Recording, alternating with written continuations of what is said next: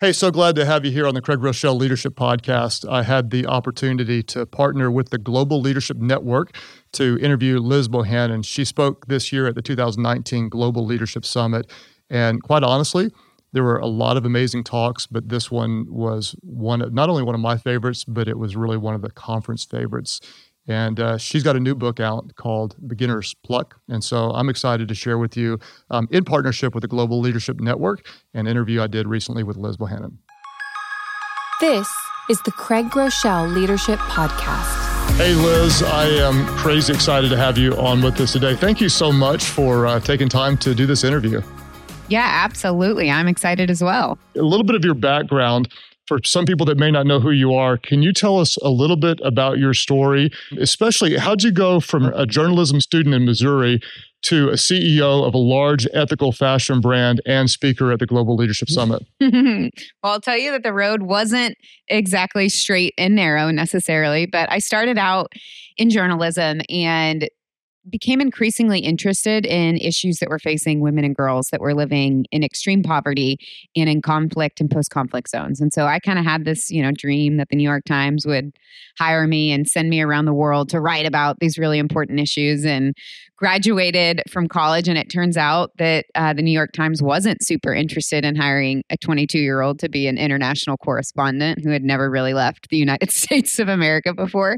And so I took a corporate job, and I had this moment about 3 months in where I realized, I say I'm really passionate about this issue of women and girls and global extreme poverty, but I don't actually have a single friend who's a girl that grew up in that context. There was kind of this gap between what I said I cared about in my actual life. And so I quit that corporate job and I bought a one-way plane ticket to Uganda. And I showed up really just with the intention of building relationships and making friends. I had this journalism degree, but I really showed up just to learn as much as I could. And so throughout that process, I ended up meeting an incredible group of young women, academically gifted, top 5% of female students in the country. And they were getting ready to graduate from high school and enter into a 9-month gap between high school and university.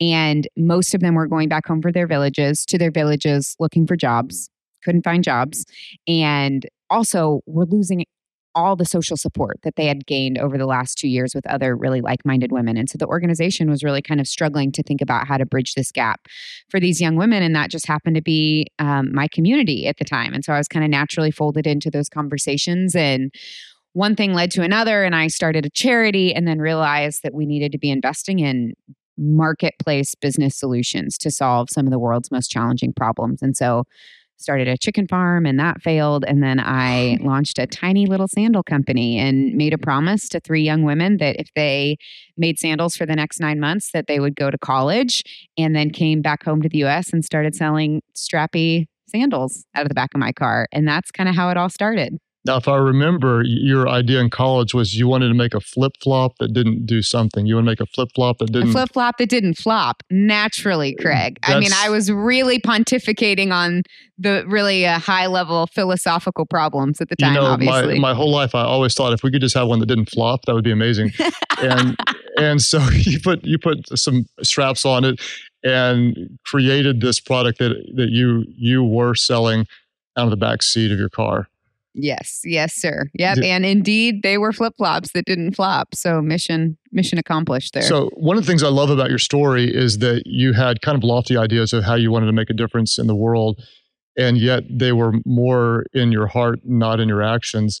And you kind of closed the gap.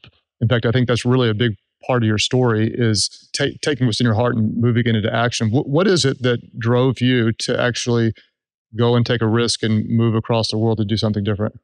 Yeah, it was exactly that, Craig. It was that moment in the story when I realized I had all these big ideas and go be, an international correspondent for a really well-known news organization, come up with a corporate philanthropy scheme that involves millions of dollars that we can pour into initiatives that will help benefit women and girls.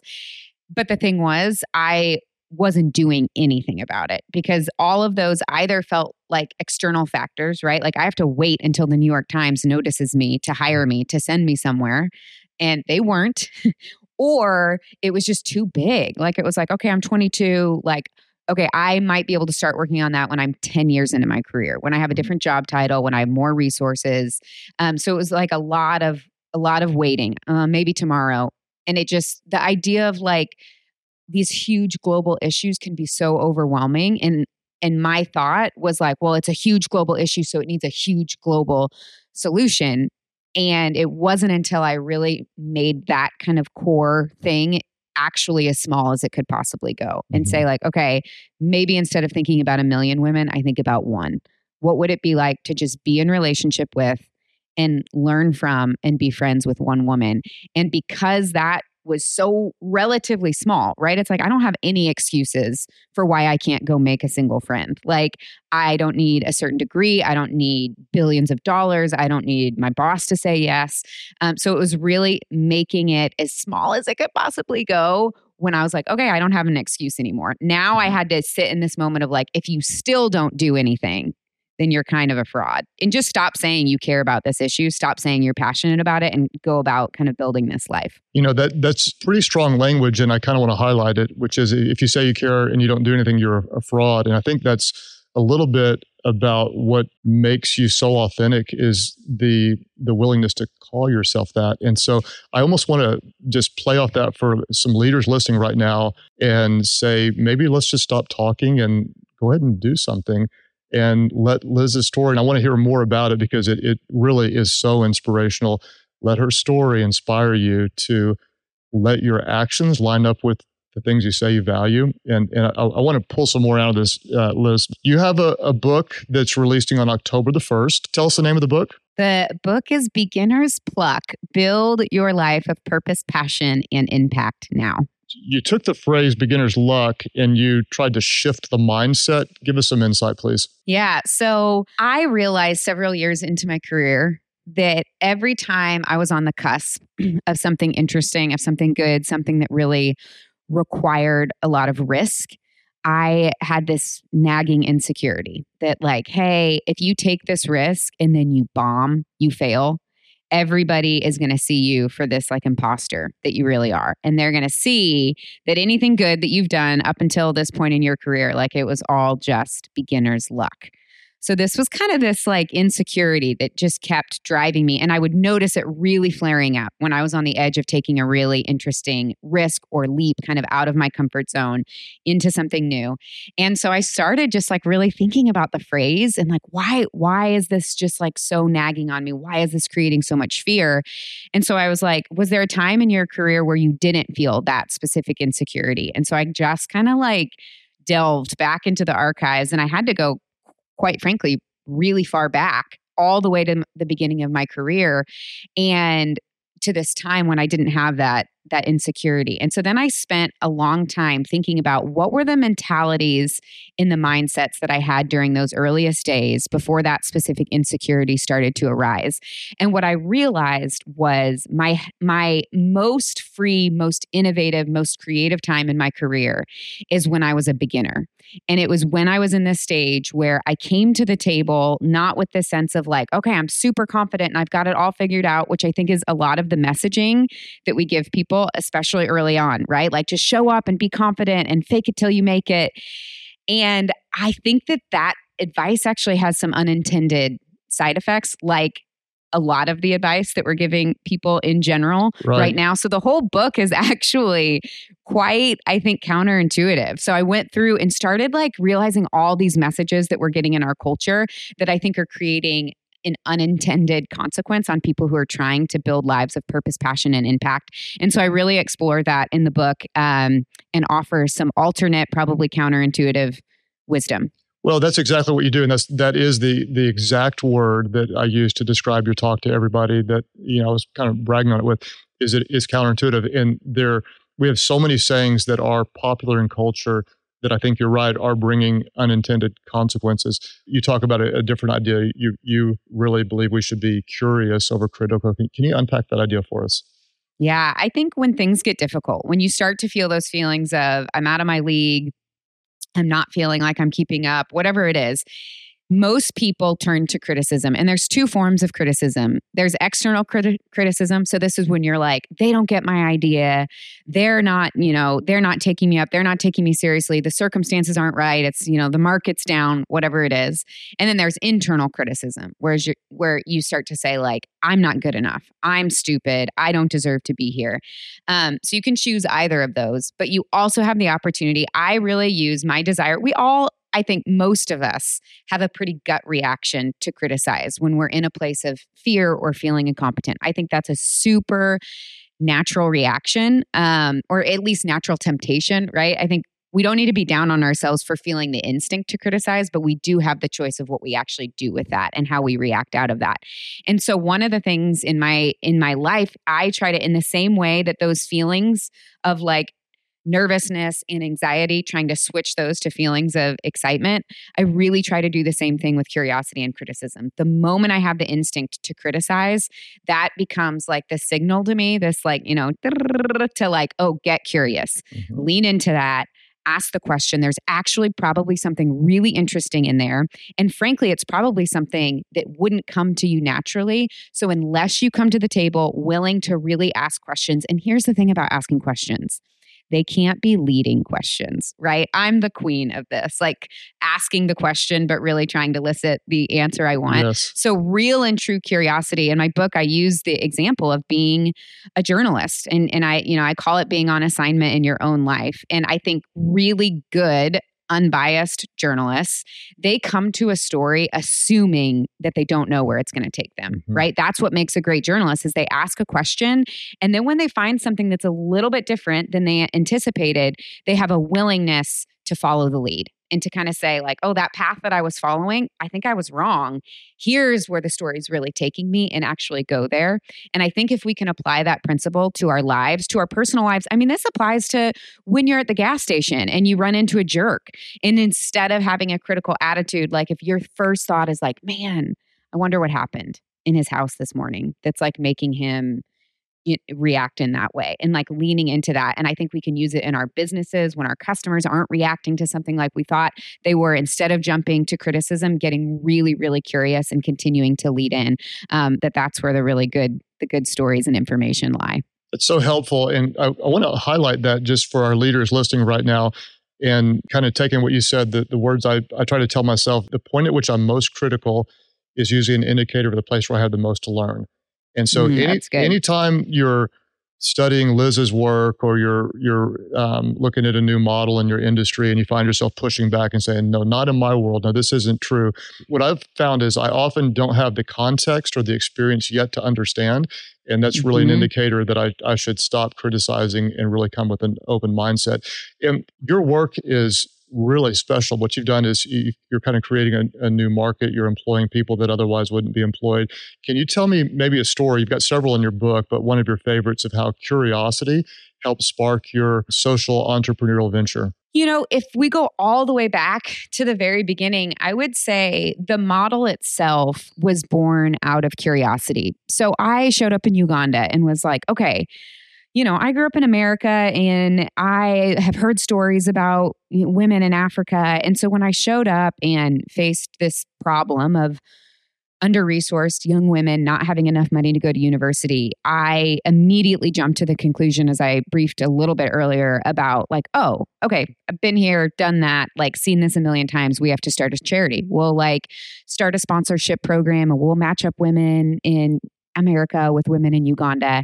And I thank God I was still in this. So I was like, this problem had emerged, and I was like kind of trying to solve it. But like I said, I had this journalism degree, and I think I was like kind of playing this persona of like being a journalist at the time. And I'm so grateful, because before I launched that idea, I was like, I'm just going to spend weeks setting up coffee meetings, setting up, informational interviews, going on walks, and just digging in and asking the question in a way that really did feel open-handed. Like, hey, here's the problem as I see it. Here's a potential idea for solutions. Help me. What are the holes? What am I not seeing? When I tell you that, in your perspective is completely different than mine. The headmistress of the girls' school, the person who kind of works on longer term finances for the organization, the women that at the school themselves, like really getting into. So design thinking is kind of a school of thought of how we solve problems. And I love, there's a phrase in design thinking that is like, hey, instead of going for the bird's eye view, get the worm's eye view. And I love this, like get up as close as possible to the problem that you're trying to solve and then really lean in and listen. And when I did that, I started hearing these like clues. No one outright said, you should start a business. But what they were saying was like, okay, you got to keep the girls together. They can't go back home to their villages.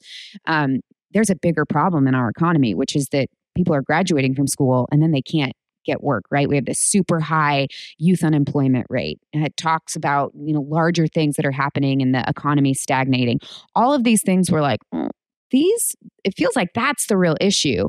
And that's certainly not going to be solved by me coming in and matching up, a group of women with a group of women in America who can send them checks. And so it was really this kind of thought process of like, ooh, that feels like a clue. Right. Great. Thank you so much. Now I'm going to follow this and go in a completely different direction. And that kind of rabbit trail of piecing together the clues to create a solution that was very different than the one I originally came to the table with. I think it was step by step, asking questions, being curious, making mistakes that led you to a really amazing story. At the Global Leadership Summit, Liz, I brought 3 of my kids. I brought Sam, who just graduated, Stephen, who's 16, and Joy, who's 14, and they loved your talk.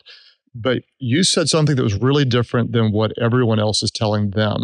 The culture says today, follow your passion, follow your passion, follow your passion, but you'd have different advice.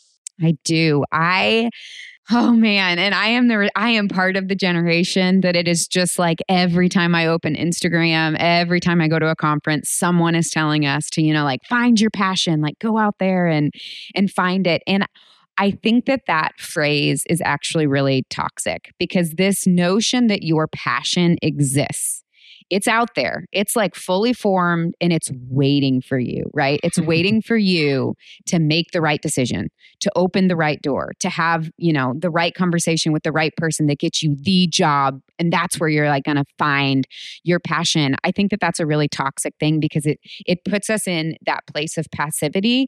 And it also puts us in the place where there is so much pressure. Like I have to open the right door to find this mystical, magical passion that everybody's talking about. And then, by the way, the next message is once you find it, everything else in your life is going to fall into place, so right? Good. Yep. And it's just like, I'm sorry, if you replace that with anything else, like I think in my parents' generation, it was money and it was security, right? That if once you achieve that, then the rest of your life is going to fall into place. I really believe that passion has become my generation's new idol, right? It's this beautiful thing. And it's how God designed us to exist, in communion with Him, co-creating the kingdom of God here on earth. But the moment that thing becomes like the end all be all, okay, well, now we have an idol, right? We've just taken a good thing and we've given it too much importance in our life. And so I really believe that the mentality around building your passion, that it's like, this is it. This is your story. It is on you to go out there, to ask the questions, to be curious, to build, to take, and frankly, to be willing to be surprised by that. Like you never in a million years, Craig, could have told me that 10 years in, I would be running a for-profit international fashion company. Like I hated fashion, not interested.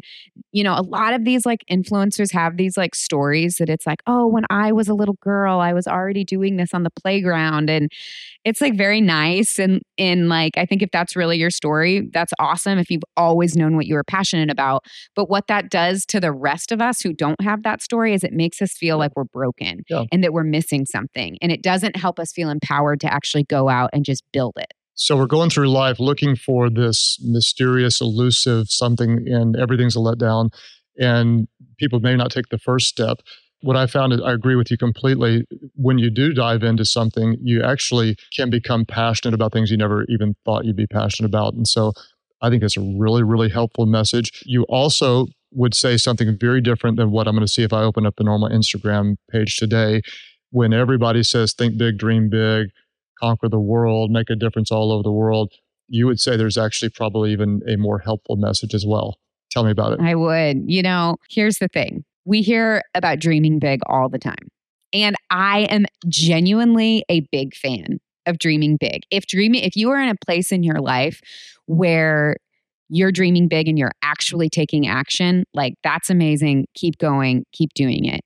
Who I'm talking to though are the people that feel pretty paralyzed and overwhelmed by that message of like dream big. And we start to ask ourselves, we have these beautiful dreams. We have these visions. And then the first thing that we do, instead of the first question being like, awesome, what's my action step? What am I doing tomorrow to help this come to life? The first question starts to become like, is this big enough? Like, is this big enough? I should probably wait. I should probably wait and I should make it a little bit bigger and I should ask for more people's opinions and I should make it sound more impressive. And then maybe someday I'll just like emerge onto the scene with this huge dream. And I think that makes me really, really, really sad when I see people doing that, because I know that the likelihood that dream ever actually turns into something is actually really, really small. And so I really just want to give people the freedom to say like, hey, it's big enough. Now just go do it.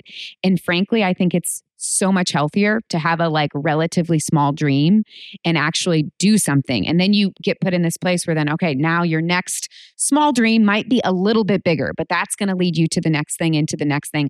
That's how we build lives of purpose and passion and impact. It doesn't happen sitting in a room, pontificating and dreaming and researching and coming up with this big, super impressive plan that then we need to be successful right out of the gate, right? Because if you spend all this time on the big dream, what that actually does is it can keep you from being curious and from iterating and evolving, because you become really attached to the big dream. It's like, oh my, well, this has to work. This has to be the thing. If you dream small, you're actually a lot more willing to get into it and go like, okay, I did this small dream. Wow, that wasn't exactly what I expected. Okay, so next time I'm going to try this and I'm going to tweak this a little bit, or like, wow, that actually is what caught my attention. And you get to follow that lead. And I really believe that that's a more healthy way to think about it. Liz, I love this. I hope that there's someone listening right now that kind of like you said earlier, they're thinking making some big difference, starting a big company, creating a big brand, making a big difference, a big ministry or whatever, and have been thinking for a long time. And this just gives them the courage to start right now, right where they are, do something, take a really small step, take a risk, set up an appointment, write down step number one. I love the idea that sometimes we can't see step number 7, so we don't take step number 1. You'll never hit step number 7 unless you take step number 1. And even if step number 1 is really, really small, let's just take it today. Take that step. Yep. I want to hit on one other idea that you drive home. And Liz, you say that we should get hooked on making and keeping promises. Tell us why that's so important to you. So we live in a generation, in a world, in a society that I think is filled with a lot of BS. And by BS, I mean busy and should. There's a lot of busy and shoulds getting thrown around of we're all like so busy and we're so important. And we all also live in this life where we're constantly thinking like, I should do this. I should do this. I should be here. I should be this type of person. And in the book, I explore this concept of being a person that makes and keeps promises, and specifically your VIPs, your very important promises.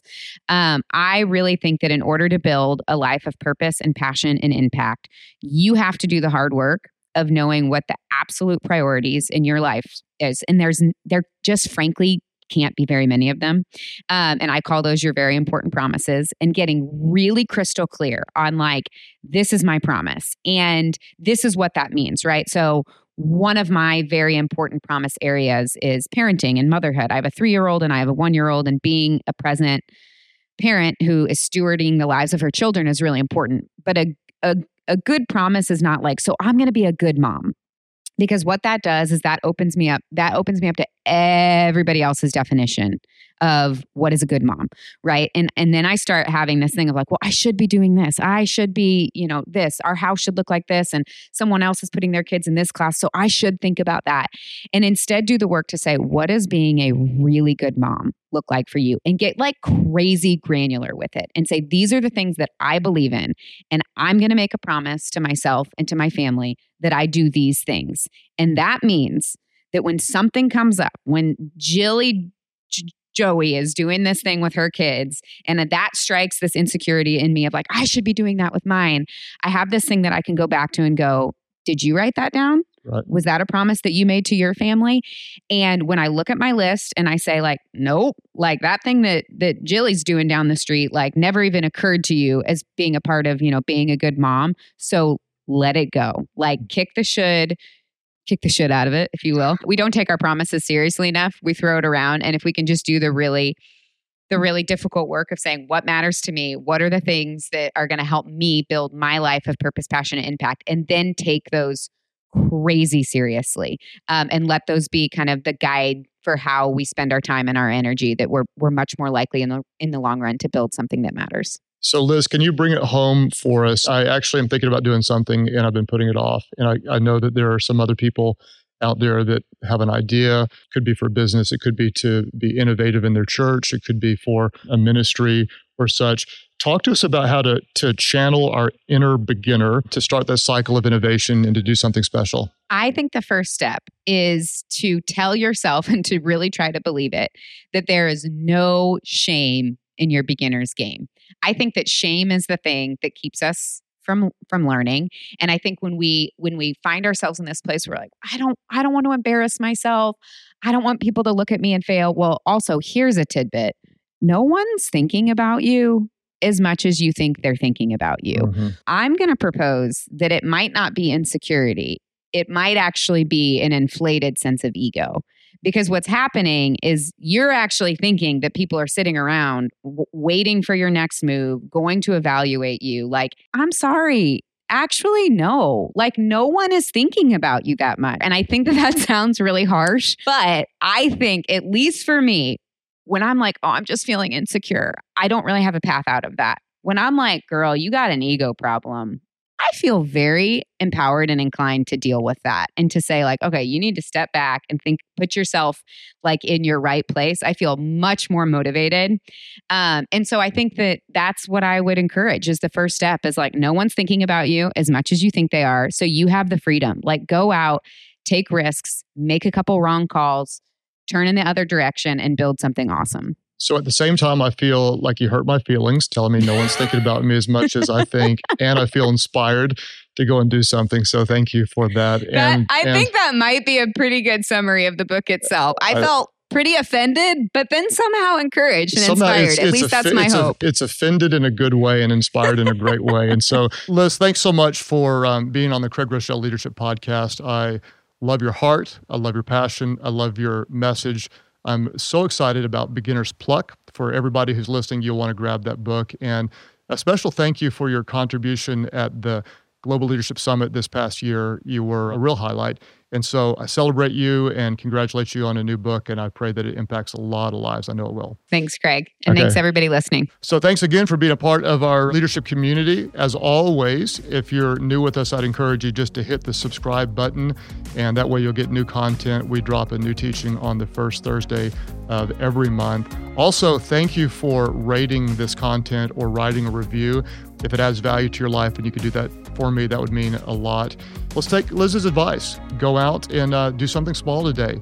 Don't worry about it. Don't feel pressure to get it all right, because we say it every time. People would rather follow a leader who's always real than one who's always right. Thank you for joining us at the Craig Groeschel Leadership Podcast. If you want to go even deeper into this episode and get the leadership guide or show notes, you can go to life.church/leadership podcast. You can also sign up to have that information delivered straight to your inbox every month. In the meantime, you can subscribe to this podcast, rate and review it on iTunes, and share with your friends on social media.